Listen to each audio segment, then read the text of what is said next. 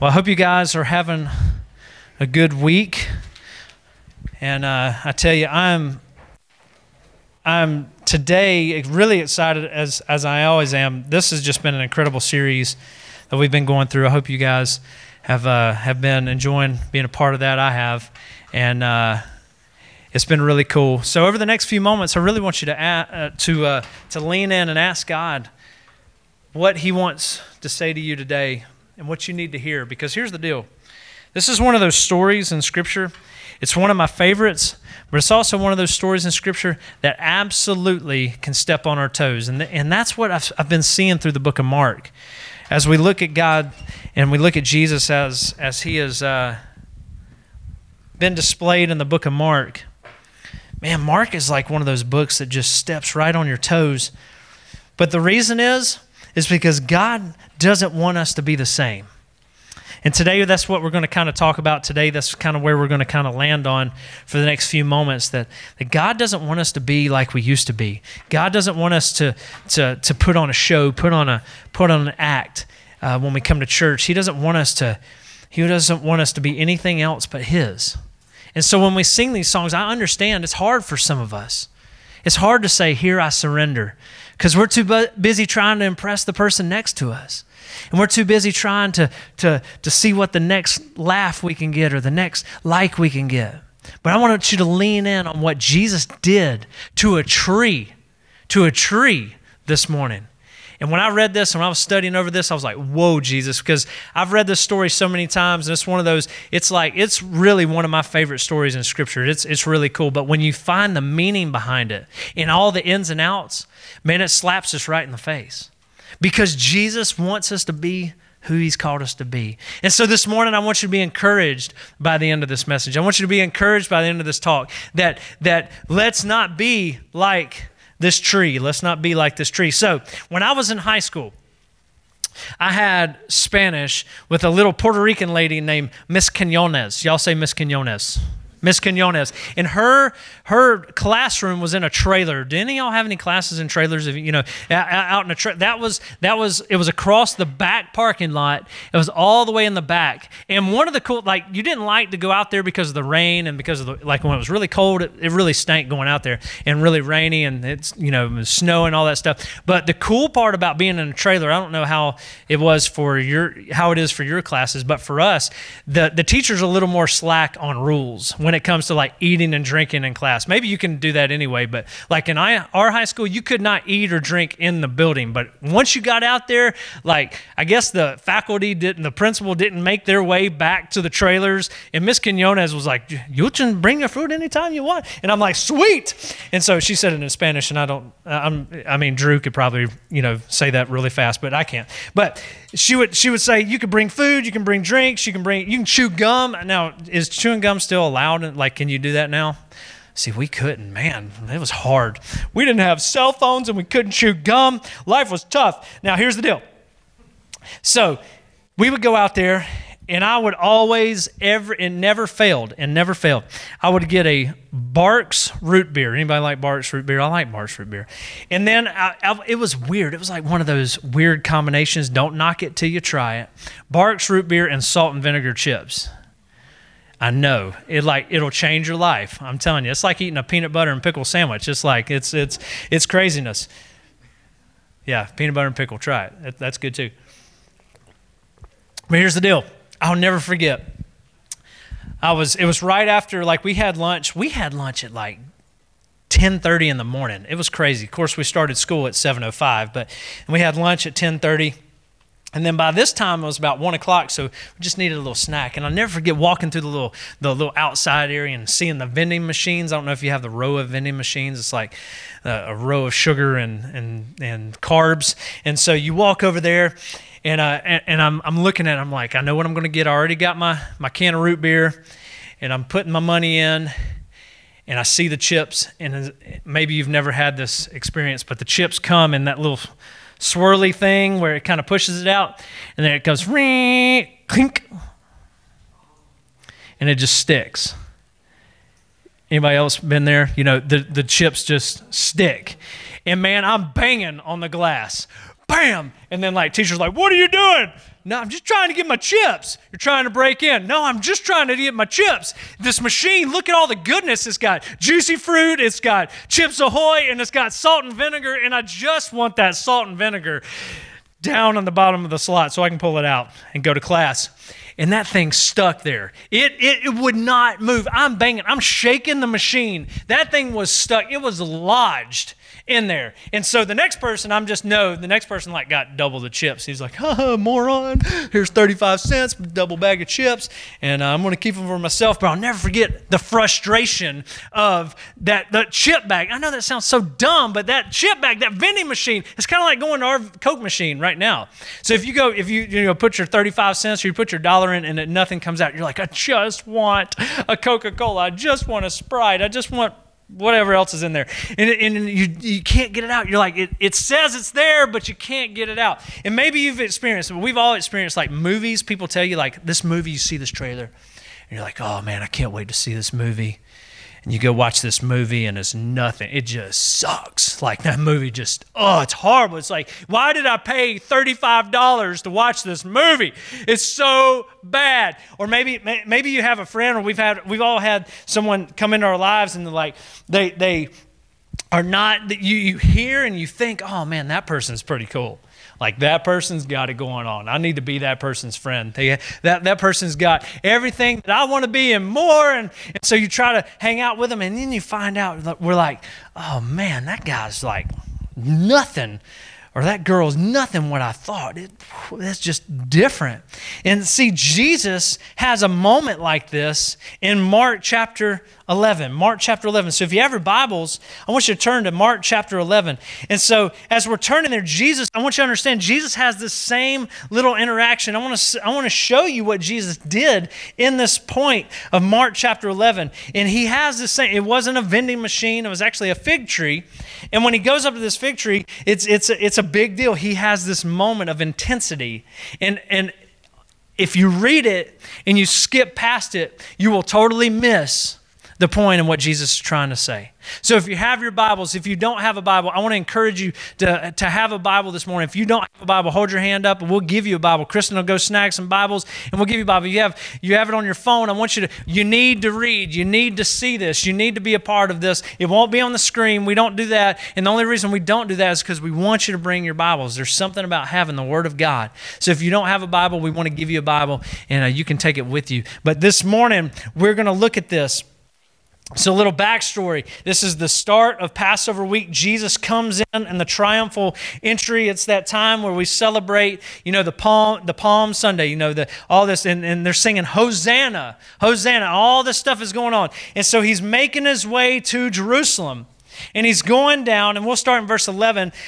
Jesus entered Jerusalem and went to the temple. He looked around at everything, but since it was already late, he went out to Bethany with the 12. So there's a ton of people. Now, you need to understand, during this time, it would be in Jerusalem, there would be 10 times the amount of population of people in Jerusalem. There was a ton of people. And what they were doing is they're bringing their sacrifices. And they're supposed to be sacrificing because the rules were that God put out in the Old Testament were to sacrifice a dove or a lamb or something that has you have been raised up or has been raised up in your home that you can go to the temple and sacrifice. And so they get to this, and you see all these parallels, and you see all these things that are going down, and Jesus truly came to die. And as we celebrate this Christmas season, I mean, we're ending with the crucifixion and the resurrection of Christ, and it just blows me away that was his purpose. That was his reason. This is why what we're reading right now, the things that are going down right now, and the things that we're seeing in Scripture right now, and the things that we don't want you to miss right now, is the reason that Jesus came, and it was to come and die. Now, we see this, we get to this point. And so Jesus goes into Jerusalem. There wasn't any room. And it reminds me of another time Jesus came to Bethlehem and there wasn't room. So they left, and so they went out, and he goes to Bethany. And so the next day he wakes up. And just like a lot of us, he wakes up hungry. How many of y'all just, Will, I know you wake up like you're just wanting food, right? Every morning. Yeah. So here's the deal. He wakes up and he's hungry. So verse 12, we'll start right there. This is the second time that this happens. This is the first time for the fig tree. Second time on the second part, we'll see that and we'll get there in a second. The next day, as they were leaving Bethany, Jesus was hungry. How do we know he was hungry? Because it says it right there. He was hungry. Seeing in the distance a fig tree in leaf. Now you need to understand, Jesus saw in the distance, he's hungry, he's walking to Jerusalem, and he sees this fig tree. Now, we see it has leaves on it. That's why, how do we know it has leaves on it? It says it right there, in leaf. So it has leaves on it. Now, he went to find out if it had any fruit. But when he reached it, he found nothing but leaves because it was not the season for figs. Now, we could stop right there, and before we get to this next part, we need to understand that what he's about to do is about to be very dramatic. And some people, some atheists would look at this. Some atheists would look at this and go, Jesus has got a little temper problem. He threw a little temper tantrum when he came to the fig tree and just saw nothing but leaves. But here's the deal. When he came to the fig tree, that fig tree had leaves on it. Therefore, it should have produced something. Even if it was little fruit, little figs, there should have been something on the tree. But because he came to the tree and there was nothing but leaves on it, Jesus does this. He says to the tree, he talks to the tree, "May no one ever eat fruit from you again." Whoa, Jesus, that's a little intense. Just because you didn't get breakfast, you might be a little hangry. You might need a Snickers. But no, he looks at this and he says, I want something to eat, but because you look like you have some fruit on you, but there's no fruit on you. And so you're not ever going to produce because you are about to, well, no one can ever eat fruit from you again. And so he didn't just say that. Imagine his disciples kind of sitting back and hearing Jesus say that, like, whoa, what did Jesus just do? What in the world just happened? Well, he didn't have breakfast. He didn't have breakfast. He had this little interaction with a tree. On reaching Jerusalem, Jesus entered the temple area and began driving out those who were buying and selling there. You need to understand that the temple area was about 35 acres worth of temple. This was a big place, and he goes right in the entryway. He goes right where everybody would be feeding through. He goes right in the center, right in the middle where no one could go past Jesus. He goes right in the middle, and Jesus entered the temple area and began driving out those who were buying and selling. He overturned tables with the money changers and the benches of those selling doves, and would not allow anyone to carry merchandise through the temple courts. Now, he says this, he quotes scripture, quotes the Old Testament, and he taught them. He's not just doing this, he's not just flipping tables over. He's already done this once, and he does it again because the people just don't understand. He says, "It is written, my house will be called a house of prayer for all nations, but you've made it into a den of robbers." Now, you need to understand, when Jesus went in and started going nuts, people would say, well, he was just hangry. He was just really, like, he was hungry and angry, and he put it together. He didn't have breakfast, so he just went nuts, and he's like flipping over tables and releasing doves, and like, why in the world, Jesus, are you doing this? Well, here's the deal. Remember I said earlier that these pilgrims would come to Jerusalem to offer their sacrifice. Well, what had happened was that the priest would go into the temple, and the priest would go, it'd be like a priest mafia would come, and they had like everything over everything. They ran everything. They're like, okay, if you come in, you don't worry about having a sacrifice. You just buy it from us. You just buy it from us. You know that, but here's the deal. A dove would cost about 25 cents. A dove would cost about 25 cents if you were just to go to the market and just buy a dove. But here's the deal. They marked up the price so much, it'd be $4 a dove. That's how jacked up they were. They were like, man, if you come in, here's what's the deal. You come in and you're going to get this dove from me, and then you're going to take it to the sacrifice. But here's the deal. You're a pilgrim from another land. You don't have Jerusalem money. So we can exchange that money for you. We can do a little money exchange at the little table. And what they would do is people would hand them like a dollar bill, and they give them a quarter back. I mean, these people were messed up. These people were, and Jesus goes in here and says, this is not how my Father's house, this physical temple, should look. This is not how this is supposed to be. And he goes a holy, righteous anger. It was not out of sin. It was not out of being hangry. It was not out of anything. It was a total righteous anger. And he said, this is not how it's supposed to be. And here's how you can tell, because he taught them. It doesn't say he yelled at them. It doesn't say that he was angry, and in his anger he looked at them and pointed his fingers. No, he taught them that my house will be called a house of prayer for all nations, but you've made it into a den of robbers. The chief priests and the teachers of the law heard this and began looking for a way to kill him, for they feared him because the whole crowd was amazed at his teaching. When evening came, they went out of the city. So he goes in, does all this, and we see two cursings here. So if you're taking notes, we see two cursings. Jesus cursed the unfruitfulness. Jesus cursed unfruitfulness. Write that down. Jesus cursed unfruitfulness. But not only do we see that Jesus cursed unfruitfulness, we also see that Jesus cursed unfaithfulness.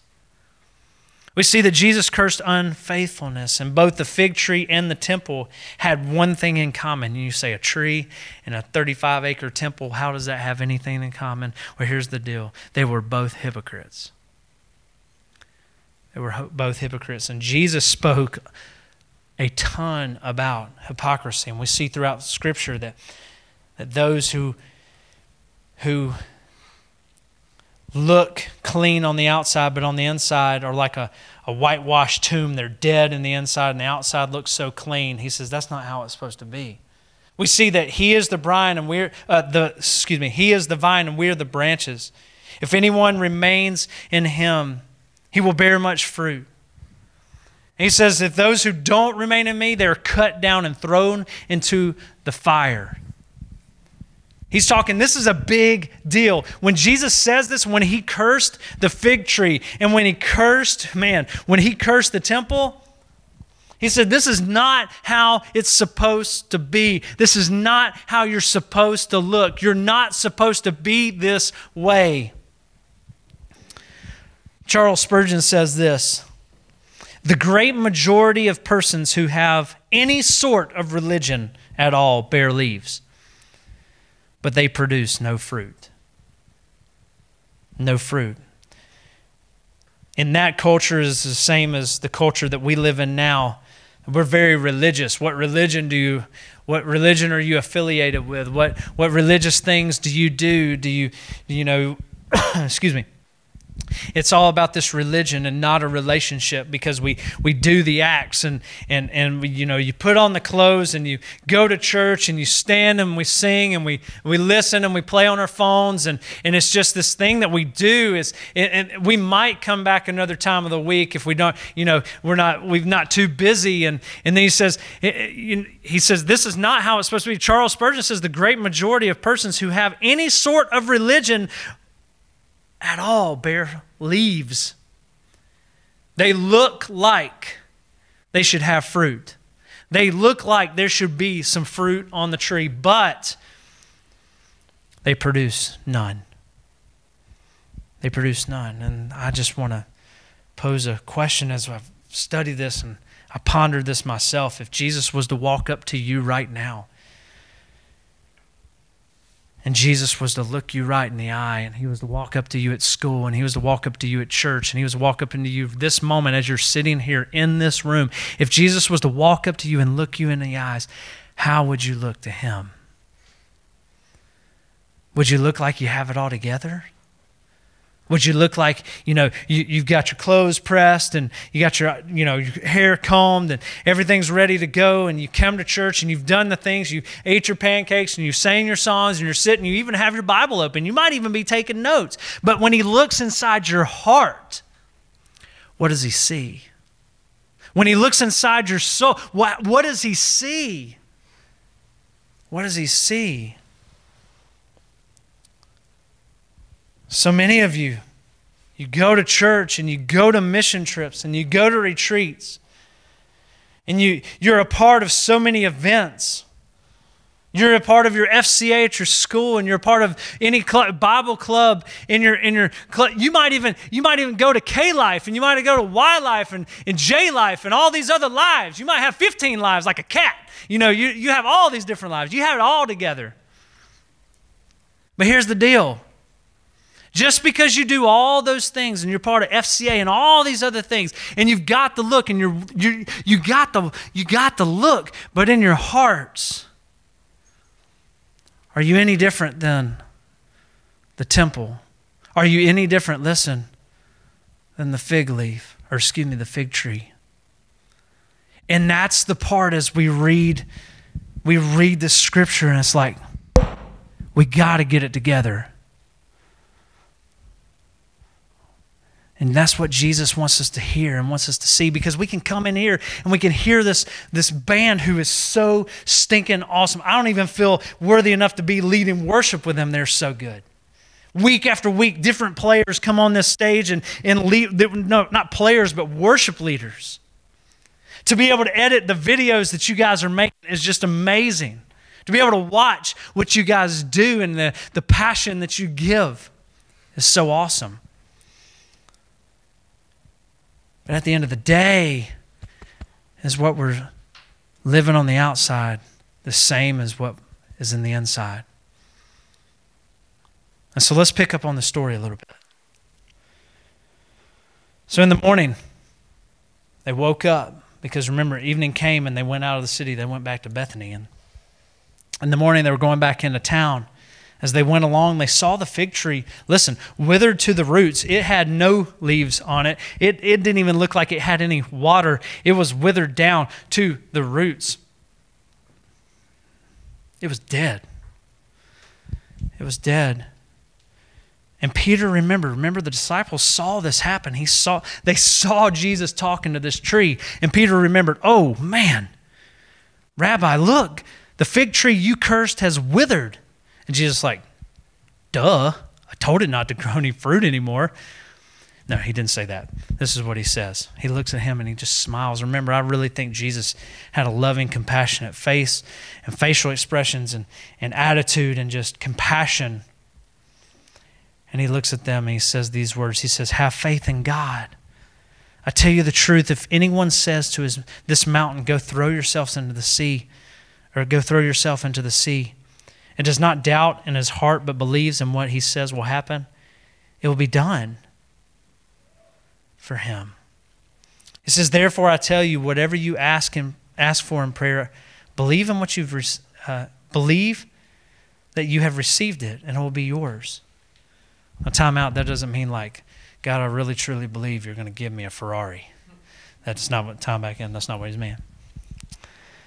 And when you stand praying, if you hold anything against anyone, forgive him, so that your Father in heaven may forgive you your sins. And so we read this, because here's the deal. Jesus throws down. This was a very serious thing. Remember, hypocrisy was a big deal to Jesus, and this was a really, really big deal. And so when he curses the fig tree, he says, you do not and you are not what you say you are. And he goes into the temple and he curses their unfaithfulness by flipping over the tables. He said, you are not what you say you are. He says, let me tell you why I did this, and this is how you should act. He says, this is how we should be. The fig tree and the temple have two things in common. They're both hypocrites. But if you don't want to be a hypocrite, if you don't want to look like that, this is how you should act. Because that's the cool thing with Jesus. He just doesn't throw it out there and leave us with no hope.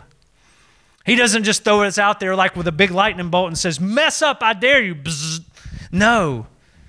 He says, this is how you should act. So I see three things, and you see three things. We see three things in the scripture that the church has got to be like. Number one, believers in Christ need to be like and need to have. And number one, it starts with faith. It starts with faith. That's what we need to have. We need to have faith in God. Forsaking all, I trust him. We need to give everything to him. What does he say?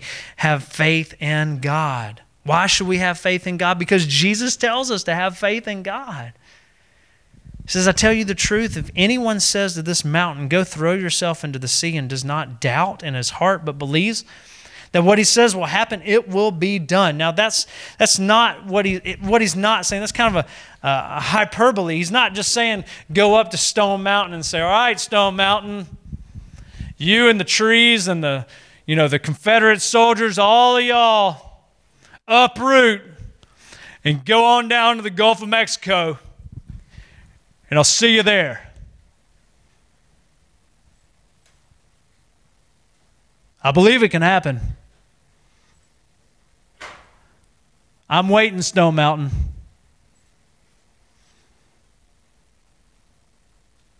Today.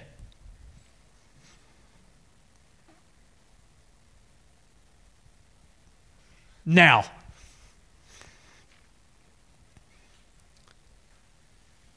Please? No, that's not what he's saying.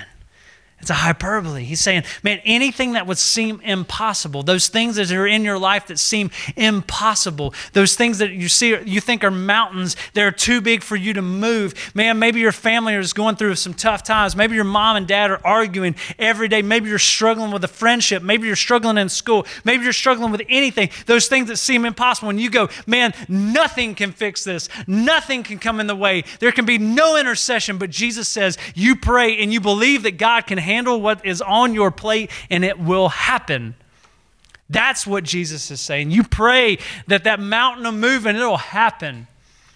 He said there's nothing too big. Could Jesus move that mountain? Absolutely. But sometimes mountains in our lives don't look like mountains of rock and stone and trees and stuff like that. They look like rough friendships and families that are on the verge of divorce, and it looks like those struggles and those temptations and those sins that are in our lives that Jesus goes, just give it to me. Just give it to me. But he doesn't stop there. He says, number 2, he says, pray. He says, pray. Therefore, I tell you, whatever you ask for in prayer, believe that you will receive it and it will be yours. This isn't just praying for the sake of praying. God, let me get into this school. God, let me have this girlfriend. God, some of you guys are really praying that. God, please let me have this boyfriend. Please let me have these clothes. Please let me get this for Christmas. Let me do this. Let me get that job. Let me do this. Let me do that. Let me do all these things. And that's not what Jesus is saying. Jesus is saying that you would say in your heart, God, I know you want me to have what my heart would want, but at the end of the day, I want what your heart wants. Let your will be done. God, let your will be done. Let me follow you. If you would allow me to go to this school, if you would allow me to have this boyfriend or girlfriend, if you would allow me to have this thing, let me honor you with that. Not just for the sake of me having it on a piece of paper or being able to change my status from single to boyfriend or girlfriend. It's not anything. It's God, let me have your will and your way. And he says this last thing, and I know we got to go. Number 3, he says that we need to forgive. And why do we forgive? Why should the church, why should we as Christians forgive? Well, it's really simple. It's really super simple. When we say, well, why should we forgive this person who's wronged us? Why should we forgive this person that's got animosity with me? Why should we do this? Well, here's the deal. It's really, really simple. I don't want you to miss it. Because Jesus forgave you.